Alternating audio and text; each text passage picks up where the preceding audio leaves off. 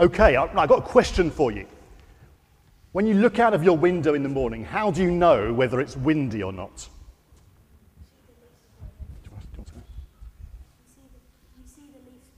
You see the leaves blowing. Brilliant. Anyone else? Any other ideas? What if there's no leaves to blow? Yep. The trees blowing. You see the trees blowing, moving around, don't you? Anything else? Yep. The sound of the wind. You can sometimes hear the sound of the wind, whistling or rustling things.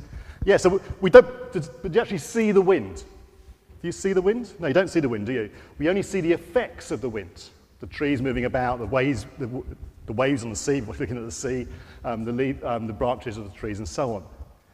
And actually, at Pentecost, when the Holy Spirit came, it came and it made, the first time, it made a rushing sound of noise. Like a rushing wind, it said. So it sounded like the wind was really blowing into the place. And it said that's because the Holy Spirit came. Now, we see the power of wind. So I've got a competition for you. So we've got a card standing up here. And I want to see who can make the card fall over from the furthest distance away. Okay? So who wants to have a go? Who wants to have a first go? Okay, Joshua? I think we should start with anyone younger first before we go. No, they're all going to try. Okay, Joshua. So choose how far away you want to stand. You're going to go that far? Good. Okay. Yeah, you start there. Hey, you did that. Amazing. So all that distance and you didn't even touch it. Okay. Does anyone else want to have a go? Yeah, do you want to come up? So I think you stood about there. You're staying a bit closer. Oh, good. Right, okay, good. Anyone want to have a go and try and stand further away? Yeah, okay. Or should we start with younger ones? Yep, yeah.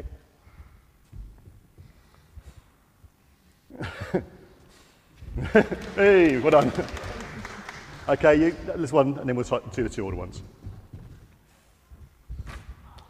Let me get it standing up first. Hey.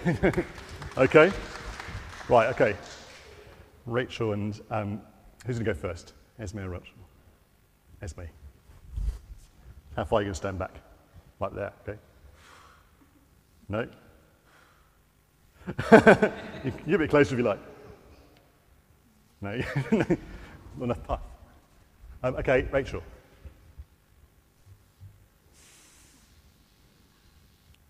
It shook. Just creeping forward. Oh, okay. I think it's about the same as everyone else, but yeah, well done. Okay. I was going to see if anyone was clever and try a different approach, which is come back here and go like this. Oh, that probably doesn't work. Right, think about that. Well done, all of you. Okay, so the wind coming at Pentecost is a show that there's a power coming, a power you can't see, but a power that is amazing. And you think about when you look out at sea, you see there's wind turbines, don't you? And should be appear on the screen. There we go. You see the wind turbines, and the wind turbines are powered by the wind, and they turn the wind into electricity. And electricity then powers lots of different things you have. So anyone have a mobile phone? Yeah, some of you got mobile phones? I'm sure some of the adults have as well, but they're not joining in. If you run out of power on your mobile phone, is it any good? No, it's completely useless, isn't it? It's like having a brick, and who carries a brick around in their pocket? So you need power to run the mobile phone. Has anyone got a TV? Yeah, none of the adults have got TVs. It's amazing, isn't it? Again, if you've got no power, your TV is just a blank picture on the wall. Who wants a blank picture on their wall? It's crazy. Anyone got an electric car? Oh, some of you have, okay. If you've got an electric car and no electricity, it's just a lump of metal sitting in your driveway or on the street. It's useless. You need power to do things. Now, Jesus said to his disciples, just before he went up to be with God in heaven, I think, Oliver, you may need to do this for me. Thank you. He said, but you will receive power when the Holy Spirit comes on you, and you will be my witnesses in Jerusalem and in all Judea and Samaria and to the ends of the earth. Now, think about it. These people, they weren't particularly clever people. They hadn't been to university. They hadn't had a proper big education.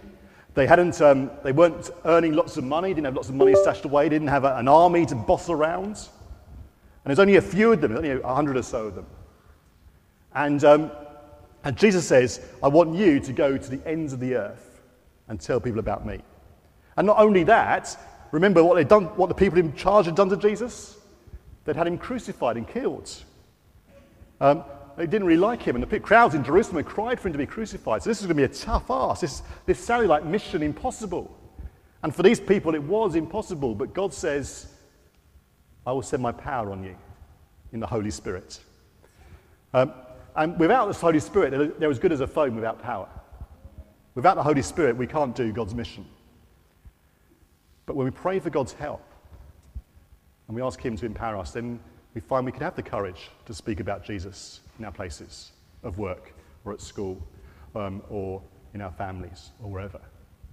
We need God's power. We need to pray if we're to be effective for God to fulfill his mission impossible. Okay, so we heard about the rushing wind coming, the Holy Spirit came, and then the next thing that happens, it says that there were flames of fire. And the flames of fire came down and they came on everyone's head, everyone that was there. So fire came down on everyone's head that was there. And in the Old Testament, fire was a symbol for God's presence, God being with them. And so we have, do you remember the story of Moses and the burning bush? Have you heard that story? We're going to do it in a few weeks' time here. But Moses was in the desert looking after his sheep, and he came across this bush, and the bush was on fire, but the fire wasn't burning up the bush. And God was there, and God spoke to him.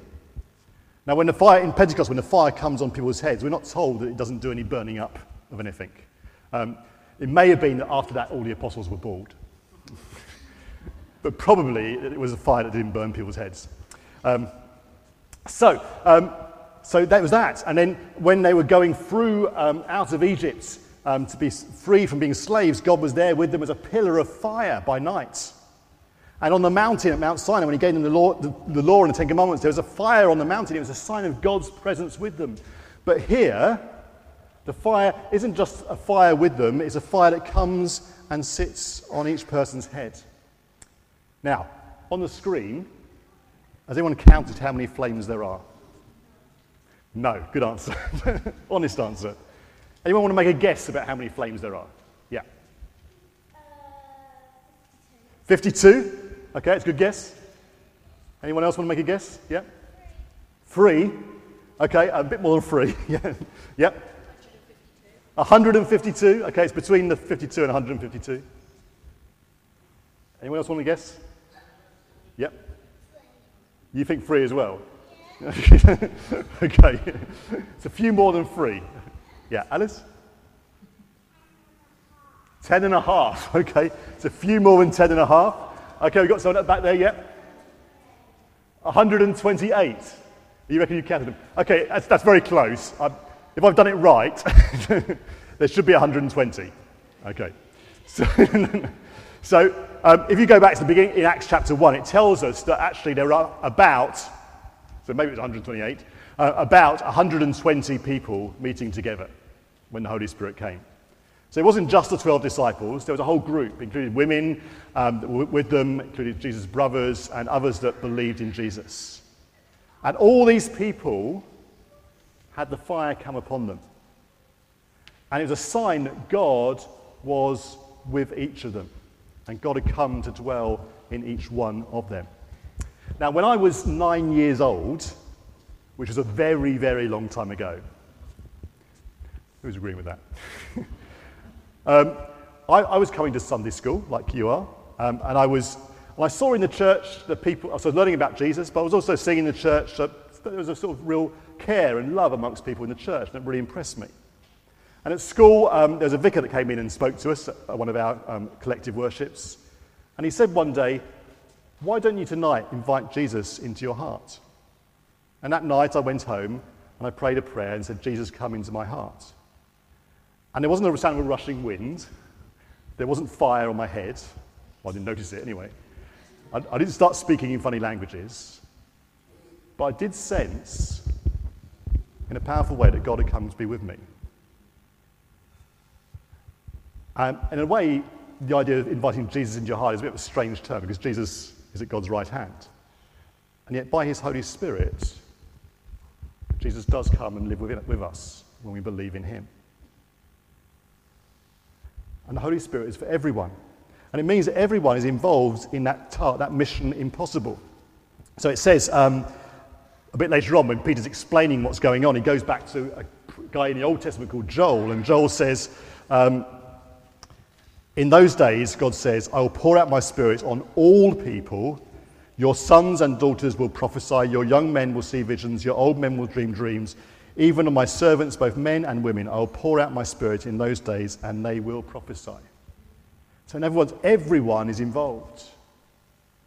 And as Christians, we're all involved in helping the people around us to come to know Jesus.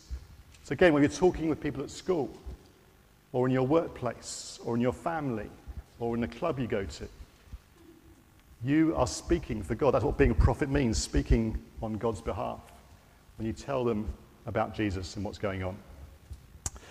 So we're all involved. In a couple of weeks, most of you know that I'm going on a sabbatical, so I'm going to be away from St. Luke's and St. George's for 3 months, hiding away, trying to avoid you all. It's a chance for me to have a rest and a break to sort of recharge and re-energise, ready for the time ahead. And some people might think, oh, the vicar's going away, it's all going to fall apart, but that's rubbish. Because church isn't about the vicar. Church is us, all of us. We all have a part to play. We're all involved. But it's not just about everyone being involved, it's also about everyone being welcome to come and follow Jesus. Oliver, can you move us on? I think the power of this has gone. So everyone is welcome. And so we know that because what happened next? We had the sound of the rushing wind, which shows the power of the Holy Spirit. We had the flames on everyone's head, showing everyone's involved. But then everyone started speaking in languages they didn't know. And speaking about God, about Jesus, in a way that people that had come to visit from all sorts of different places could understand in their own language. And there were lots of people there because there's a big festival going on, so people from all over the place had come. Now, the last verse that we read, that's part of that Peter's sermon, is a quote from Joel. It says, everyone who calls on the name of the Lord will be saved. Now, is there anyone here that can speak a different language that wants to just say that phrase for us in their own language? I was hoping to prime people for this, but some of the people I was hoping to prime aren't even here. So you can speak in a different language, not English. You can speak French. Okay, do you know what it is in French? Bonjour. Okay, very good. Bonjour. Okay, give me a round of applause. Go on. Well done. Can anyone say this phrase in a different language? So yeah, Harish, yeah. This is Spanish, is it? Indeed. It's going to be Spanish, and it says, toda personas que llama a Dios está salvado. Brilliant. Okay, thank you. Anyone else in another language? Oh, yeah, brilliant. I could do it in German, bottom Okay. right. Und es soll geschehen, wer den Namen des Herrn anrufen wird, der soll gerettet werden. Brilliant. Thank you very much. Anyone else? Some of the people that come sometimes aren't here. I was hoping to be more non-European languages as well. But there's some languages on there as well. I can't remember what they all are. I think it's Czech and Polish and Ghanaian, German and Spanish, I think, roughly. Okay, so there's lots of different languages, and they're all spoken in different languages. And that doesn't happen normally when people become Christians, but it happened that first time to show that what Jesus had told them to do, that mission impossible to go to the ends of the earth, was true, that he would give them power to tell the gospel to people that were far, far away, who spoke all sorts of weird and wonderful languages for them. I mean, for them, what we speak would be weird and wonderful. And tell them about Jesus. The Holy Spirit helps us to do that. And for us, it's great that we can welcome people from all sorts of cultures and backgrounds and be part of our churches here in Ramsgate. And I often say, I think I said this last week, that across St. Luke's and St. George's, people that come, we've got representatives from every continent in the world, apart from Antarctica. Still working on that one. Which is fantastic, because it shows that the gospel has gone to the ends of the earth. And but actually, are we thinking about the people around us or the groups of people, the types of people that maybe don't know Jesus and follow Jesus.